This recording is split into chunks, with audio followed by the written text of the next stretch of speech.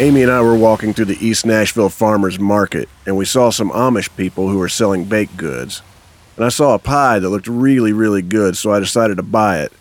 And I walk up to the counter, and there was a really nice Amish lady who was running the cash register. And I was dumb enough to ask her if she accepted Visa. And immediately, everyone within earshot started to groan and gasp at my ignorance. And even Amy had to walk away in hopes that no one would realize the two of us were together.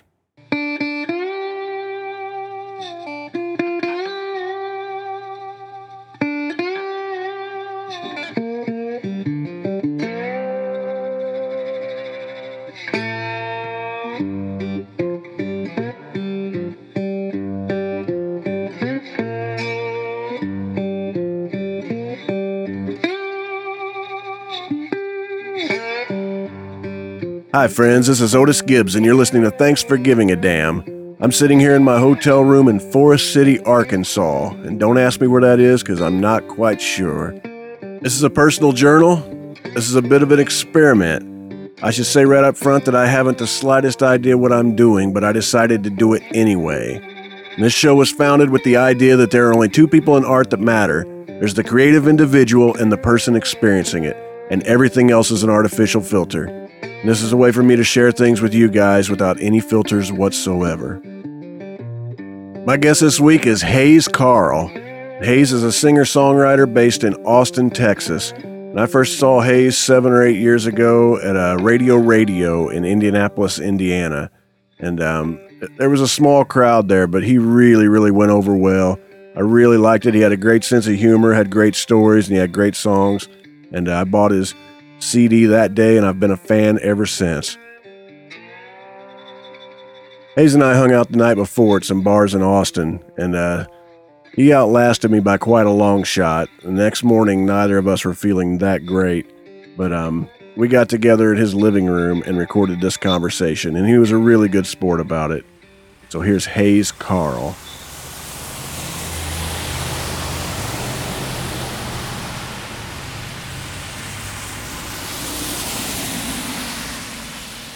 The deal was my parents used to take me. My parents are sort of, they're gamblers, and they would take me to casinos when I was a kid, but I couldn't get in. So I spent a lot of time like in the arcade, the daycare portion of the casino. And then, my mom would take me to bingo parlors when I was a kid, and it was really exciting to me. The only time I ever won at bingo was at my grandmother's retirement home, and the death stares that I got from, because the prize was like some crocheting materials and a TV dinner or something. It was things a 10-year-old boy didn't need, but everybody else there really, really wanted. And they're playing 20 cards at a time. Oh yeah. It's intense. So anyway, I developed a kind of slight addiction pretty early on, I think, thanks to my mom and my own nature. And we would, there was a casino 2 hours away in Louisiana, in Lake Charles, from Crystal Beach. So we would wait tables, make $80, and then drive the 2 hours to Lake Charles. And if it went well, you parlayed that into a little money and you had a good time, and maybe you got a hotel room, and that was it. If it didn't go well, you had lost your $80 15 minutes after you walked in the casino, and then you had to drive 2 hours back. It was a really long drive going home. But I used to hit casinos a lot on the road, and I find that if I'm having a really good tour financially, that I'm going to lose my ass in a casino, pretty much without fail. And if I'm having a really bad tour financially, that I almost always do great, and it sort of balances itself out. But there was a long time there where I was making. There were several tours where I did much better from gambling than I did from playing music. What's your game? But it used to be poker. I played Hold'em or Stud, and but then I realized recently that I'm not as the saying, if you can't find out who the mark at the table is, then it's you. And I realized lately that I'm the one guy that, is by far the weak link. So I've kind of given that up competitively. So now I'll just go play with blackjack or, something where I have a fighting chance.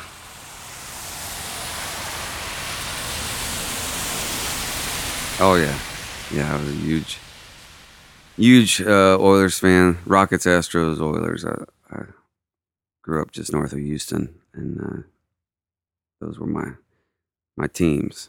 And we lost the Oilers to Tennessee, and after it was 6 long years or so, we ended up with the Houston Texans. So that's my new obsession. They filled that void for me. Were you old enough to appreciate the Earl Campbell years? Not really. I was probably 6 or 7 when the Love You Blue era peaked. I still have some of the memorabilia that my parents would dress me in Love You Blue gear. But no, I was more of the Jerry Glanville, Jack Pardee, Warren Moon era, and when I was a kid, I have a younger brother who we would go to the hospital occasionally. He had to have these foot surgeries, and one day we went, and it turned out it was the whole Houston Oilers team was at the hospital, and I remember getting all their autographs in my coloring book. I had Ernest Givens and Alonzo Highsmith and Mike Munchak and Jerry Glanville, and anyway, pretty neat stuff for a 9-year-old. Were they all nice to you? As far as I can remember, the crayon autographs is really the biggest memory I have of it. I didn't have a Sharpie back then with me at all times. So when I was a kid, or when I started doing this when I was younger, I always thought sort of the pinnacle of success, or all that I really wanted out of it, was to be just successful enough to get courtside seats, to be like that. Like in Houston, Dusty Hill was for a long time was like the local celebrity who got courtside seats at the Rockets, or Nicholson at the Lakers, or Spike Lee in New York. I wanted to be the Dusty Hill, where I was like, I don't need people to recognize me. I just want to have just enough clout where I can get good tickets to Houston sporting events. Has that happened? I'm moving up. I don't have any courtside seats or anything, but I at least can get in the building now. Were you into Olajuwon? Oh yeah, huge. Who else was on? Clyde Drexler and yeah, he came in he was on our second championship team. The first one was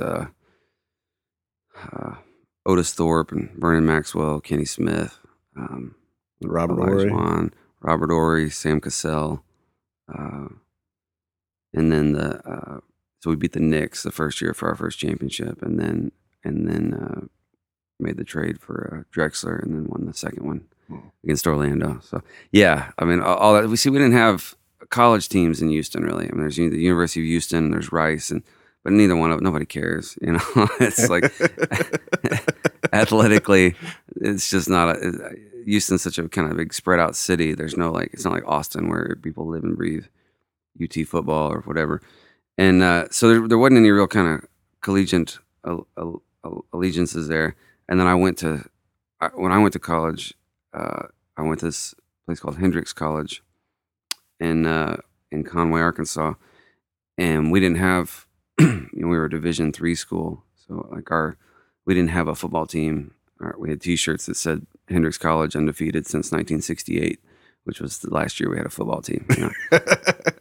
And so I didn't have that to root for. So it's always just been those 3 teams: Astros, Rockets, Oilers.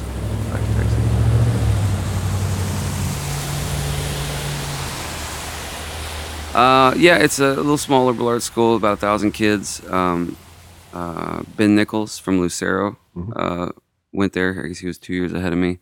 Buddy of mine, Graham Wilkinson, musician here in Austin. Dana Falconberry. There's actually a lot of musicians have come out of it, surprisingly, because it was, like I said, a small school in Conway, Arkansas, which was in a dry county. so there were no bars to play at. And but quite a few people came out of there making a living in music. Did you do basement shows and stuff like that? Yeah, we had, it was kind of like when I was in high school. You just kind of play at house parties and occasionally put on shows, or they'd have talent contests or whatever. We had a thing called the Miss Hendrix pageant, which was a beauty pageant, but it was for guys. And it was my first public performance was playing at the Miss Hendrix pageant. I played No Woman, No Cry. And that was it. And I had my roommate was playing bongos or something, and I was playing guitar. And I remember after the show, my song, this senior came up to me that I liked a lot, and he just said, "You got it. You got it, man." And I don't know if he was drunk or if he'd even seen the thing, but it was like, I just needed that one guy to go, that was okay. Even if it's a drag show playing a Bob Marley cover, like, he's like, you got something. And that's all I needed. And I was off to the races. Yeah, I lived so when I was in Arkansas, my roommate and best buddy was Croatian. And he had graduated high school in Croatia and then done like an exchange program for a year. He was going to come over and do a senior year in America. And he ended up in Mayflower, Arkansas, which, anyway, it was an interesting mix. He was this really intelligent, politically active, socially conscious, smart guy who came over and got stuck in a place where those qualities weren't necessarily embraced. I think at that time, as a high school senior, that's a tough sell anyway. So anyway, he came over there, but he did well, and then he ended up going to the state school, UCA, and for a year, and then he got a scholarship to Hendrix, where I was at, and we became friends, and then roommates, and he would come and live with me in Houston during the summers or Christmases and stuff, because he couldn't go home all the time. So anyway, after he graduated and went back to Croatia, I took a year or two, and I worked for the Census Bureau for a while, and I saved up some money and went over to Croatia and lived there for about half a year. Was that your first time overseas? No, I'd been over to the UK and Europe a couple times before, once for a school trip. And then when I was a kid, my family used to do this thing. They still have some form of it, but it's this really cool deal where you could trade houses with people all over the world. And so it's this, you put a description of your house in a magazine and then wait for somebody to write you a letter saying they want to trade with you. It was kind of these days, with the internet, it's probably a much simpler process and you know what you're getting to. But back then you would literally just exchange letters and be like, okay, I have a car and a house and I live outside of Houston and et cetera, et cetera. And they're like, so this one family would write us and say, well, we live in Paris and we have this and that. And then you work out dates and then you just swap. And so we went and lived in their house for a month and they would live in our house for a month. And so you save on, hotels and cars and, and then, like their grandmother would come over and cook for us or their buddy would show us, be a tour guide. And so it was this kind of really fun way to travel where you weren't just like out of a hotel room and you could actually kind of get the lay of the land. So I did that over there a couple times but yeah, it was my first time into Eastern Europe and Croatia was a kind of totally different deal because no one really spoke English. I think they understood it, but they weren't real into speaking it, at least where I was living. And it was tough because. Did you speak any Croatian? No, I mean, I was working at it pretty hard for a while and then I met a girl at a bar one night who was an English major, and she spoke English. And I said, "You're my girlfriend," you know. And then I kind of didn't care anymore. You know, like I had a translator there for me. But it was a fun time, and you know, I remember my buddy played handball, and so I would go to the practices with him just to get some exercise, and one day at the first practice, I walk into the gym, and I'm into the locker room, and everybody's showering up, you know, and so I'm in this like high school, this kind of Eastern European high school gym locker room with these like 25 swarthy Croatian athletes, you know, and I'm in my towel and I come walking in and they've blocked the deal and they're all standing there facing me, and I'm like, what is this? And this one guy steps up and he goes, "Well, let's see, is everything bigger in Texas?" I just no.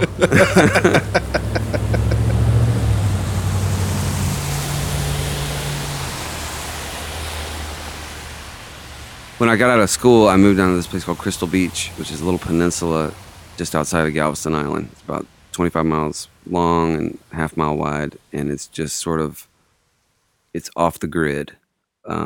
Like from Galveston, which is fairly off the grid, you'd get on a ferry boat and it drive across the bay. And, you know, everybody out there kind of uses aliases, and they're just characters. There's some really eccentric, interesting characters out there, and that's where my show business career started. In a place where people go to not be found. I didn't know that at the time, you know, which is why it took so long to get rolling, I guess. But anyways, I was working at these little joints, these kind of like, I don't know, shrimper dive bar places, and I was the only guy who was playing guitar and could sing at the same time on the whole peninsula. So I was like, the entertainment dollar was mine to be had, you know. And so I would hit all these joints. There was like Bob's Sports Bar and World Famous Grill was my first gig, and then Sharky's and Stingery and Genie's 1 and Genie's 2 was a bait camp inside of a trailer like 100 feet behind Genie's 1. And so anyway, this was my career, and you know, there'd be between 1 and 10 people a night. Like it was a very low key audience, but I would just do covers every night because they didn't want to hear my songs, which I didn't have a whole lot of to begin with. But I would play, you know, 4 hours. The gig was $50 for 4 hours, and I would do it 6 nights a week. And I waited tables on the island during the day. And one day I went out with the staff afterwards, and I walking by this bar, and I poke my head in, and there's it's called the Old Quarter Acoustic Cafe, and I poke my head in, and there's like this sort of mural to Townes Van Zandt on the wall, and then on the other wall is you know, Blaze Foley's wallet and with the duct tape on it, and you know, Lightning Hopkins and all this stuff. I said, what is this? And there's a hot girl tending bar. It turned out she was a stripper. And there's a guy on stage playing original music. And I was like, I'm going to hang out here. You know, this was the exact opposite of everything that I had found up to that point on the coast. And so I walk in, and it turned out the guy who owned it was Rex Bell. Spelled W-R-E-C-K-S. And Rex was a bass player originally for Lightning Hopkins, and then Townes Van Zandt, and did a little bit with Lucinda, and but it had been around in this kind of and had run the original Old Quarter in Houston, sort of during this, in my eyes, mythical heyday of songwriters in Houston, where Guy Clark and you know, Lyle Lovett and Dusty Hill and Lightning Hopkins and Townes Van Zandt and Vince Bell and just, the list was endless. But it was they would all come and hang out at the Old Quarter, and so I walked in. I played a couple of Townes songs just to get on his good side, and that became my home for the next 5 years. And he had no paid employees, so there, like I said, there's a stripper and a lawyer. We're back there just hanging out, and so I eventually got behind the bar and would host open mic nights, and so it was open mic nights Wednesdays and Thursdays, and then live music Fridays and Saturdays, and our original music. And so through that is how I met Ray Wiley Hubbard. It's where I met the Sisters Morales, Steve Fromholtz, Shake Russell, Richard Dobson, and Steve Young, and it just completely changed my life. Walking into that bar, I have no idea where I'd be or what I'd be doing if I hadn't stepped foot in there. Got more out of that than college. Yeah, for sure. I mean, it was an education in that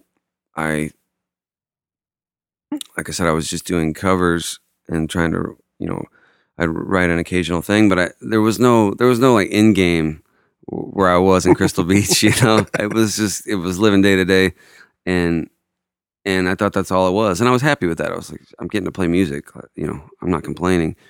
But it's for 4 people who are felons and are hiding out, in this trailer. But it was still a thrill. But then when you go in the Old Quarter, I would see guys who did this for a living and doing their own music and traveling. These were all of my favorite things rolled into one. I said, you mean people pay you to sing your own songs and you get to go to a different city every night and do it? Sign me up. People act like they like you? Yeah. There's girls occasionally, and drinks are free. So it was really eye-opening and in 2 ways. One, just sort of it introduced me to this whole other world of songwriters, and it was a place where, as loose as it was and as goofy as it could be, songwriting was respected there, and it was taken seriously. And if you brought the goods, you were respected for that and acknowledged. And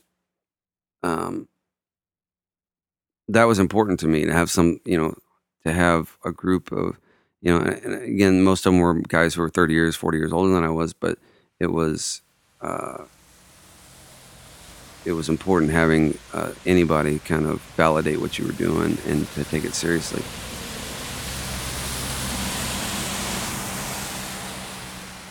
One of the funny story that I remember was at Bob's.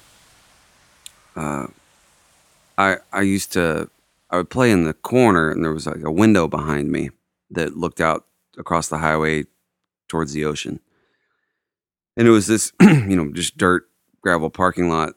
And I would get these it was a really interesting clientele. And down there was like the cook, his name was Bull.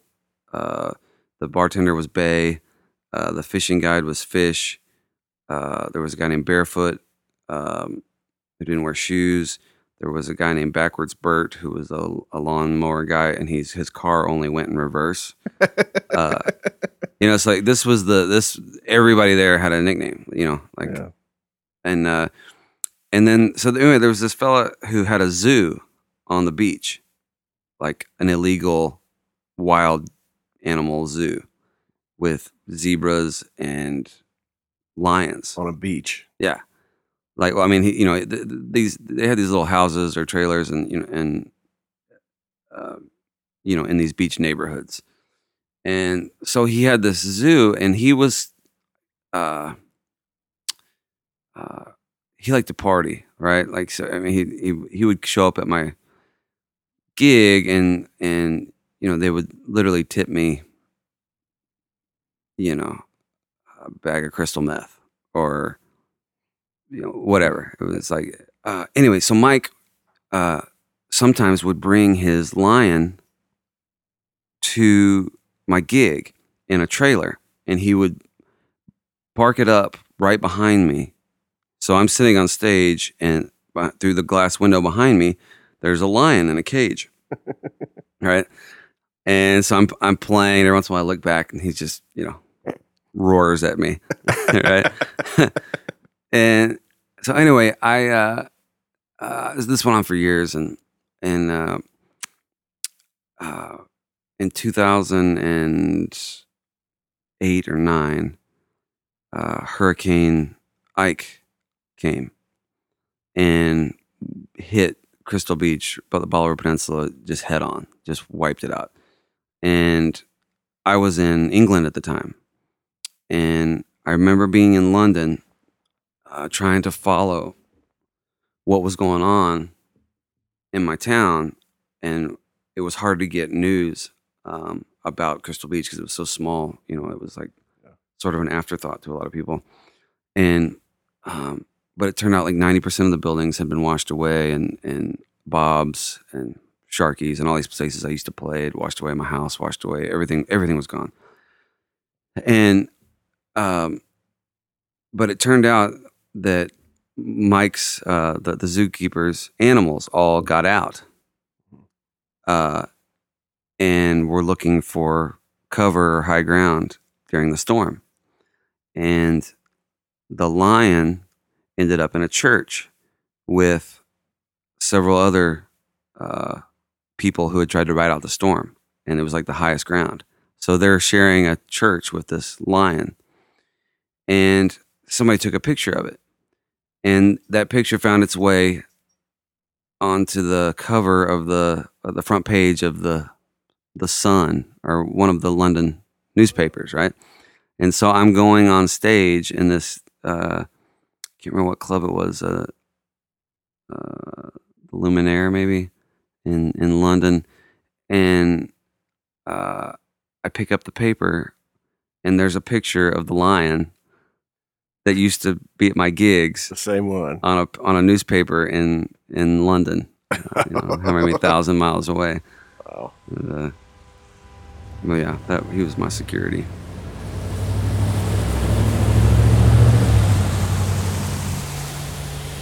Yeah, the first time I remember the first time I wrote with Guy, it wasn't a gig. Well, we had played a gig outside of Houston, and afterwards, the people that put on this little festival threw a house party just for like the musicians. So we went back there, and it was Guy and Verlin Thompson and Kimmy Rhodes, JT Van Zandt. Yeah,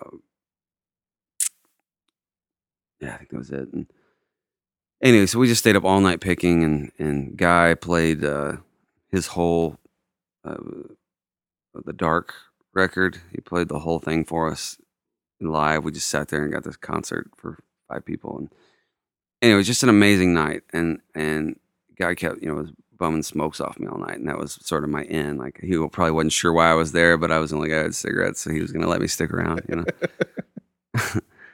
And anyway, so I took that as an in. I was like, that's good enough, I guess, to call him up next time I get to Nashville. And so I did. I came to Nashville, and I called him up. I said, can we, you probably don't remember me, but do you want to write a song together? I'm in town. And he said, sure, come on over. So went over to his house, and he has this basement workshop where he writes songs and builds guitars, and we sat down and started writing, and I remember trying to, he took a deep breath and looks over at me and says, all right, kid, what do you got? Well, here's an idea. And I throw it out, and he shakes his head. He says, what else you got? I throw out another one. He's like, gives me this really intense look, like, you're really letting me down. I let you in my house. And so I started to get really, nervous. I was already nervous. And anyway, I said, yeah, I'm I need to use your restroom. Can I go upstairs? And he said, yeah, fine.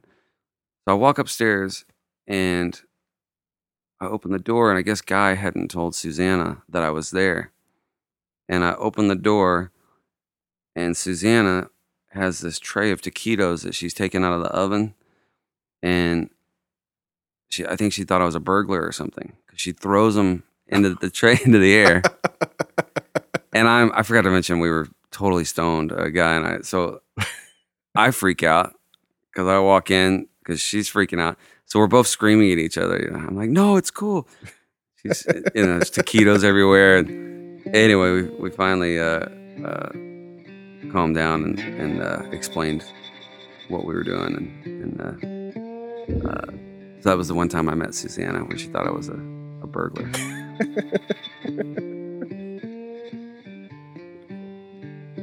Well, I thank you for inviting me into your living room and putting up with me. Oh, it's my pleasure. And chatting with me. My pleasure. And maybe we'll go gamble now or something. Yeah. You got anything in Indiana?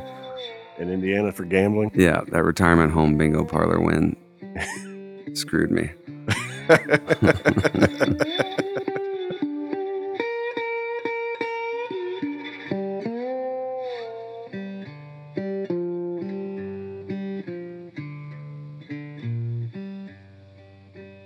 I'd like to thank everybody for listening in, and I'd like to thank Hayes for inviting me into his living room in Austin, Texas, and recording this conversation. You can find out everything you need to know about Hayes at hayescarl.com. If you'd like to help support this show, just go to otisgibbs.com. You can pick up a CD, a t-shirt, you can download any record I've ever made, you can buy one of my fine art photographic prints, you could pick up Amy's record, you could buy Amy's children's book.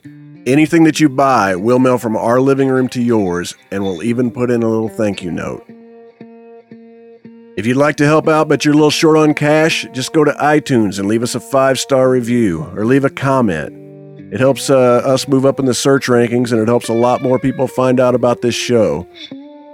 But if you enjoy my music, or you enjoy Amy's music, or you enjoy this show, please tell somebody. Help us spread the word. Tell a friend. And if you'd like to send us a message, we'd love to hear from you. Send us an email at info@otisgibbs.com. I'm Otis Gibbs. Thanks for giving a damn.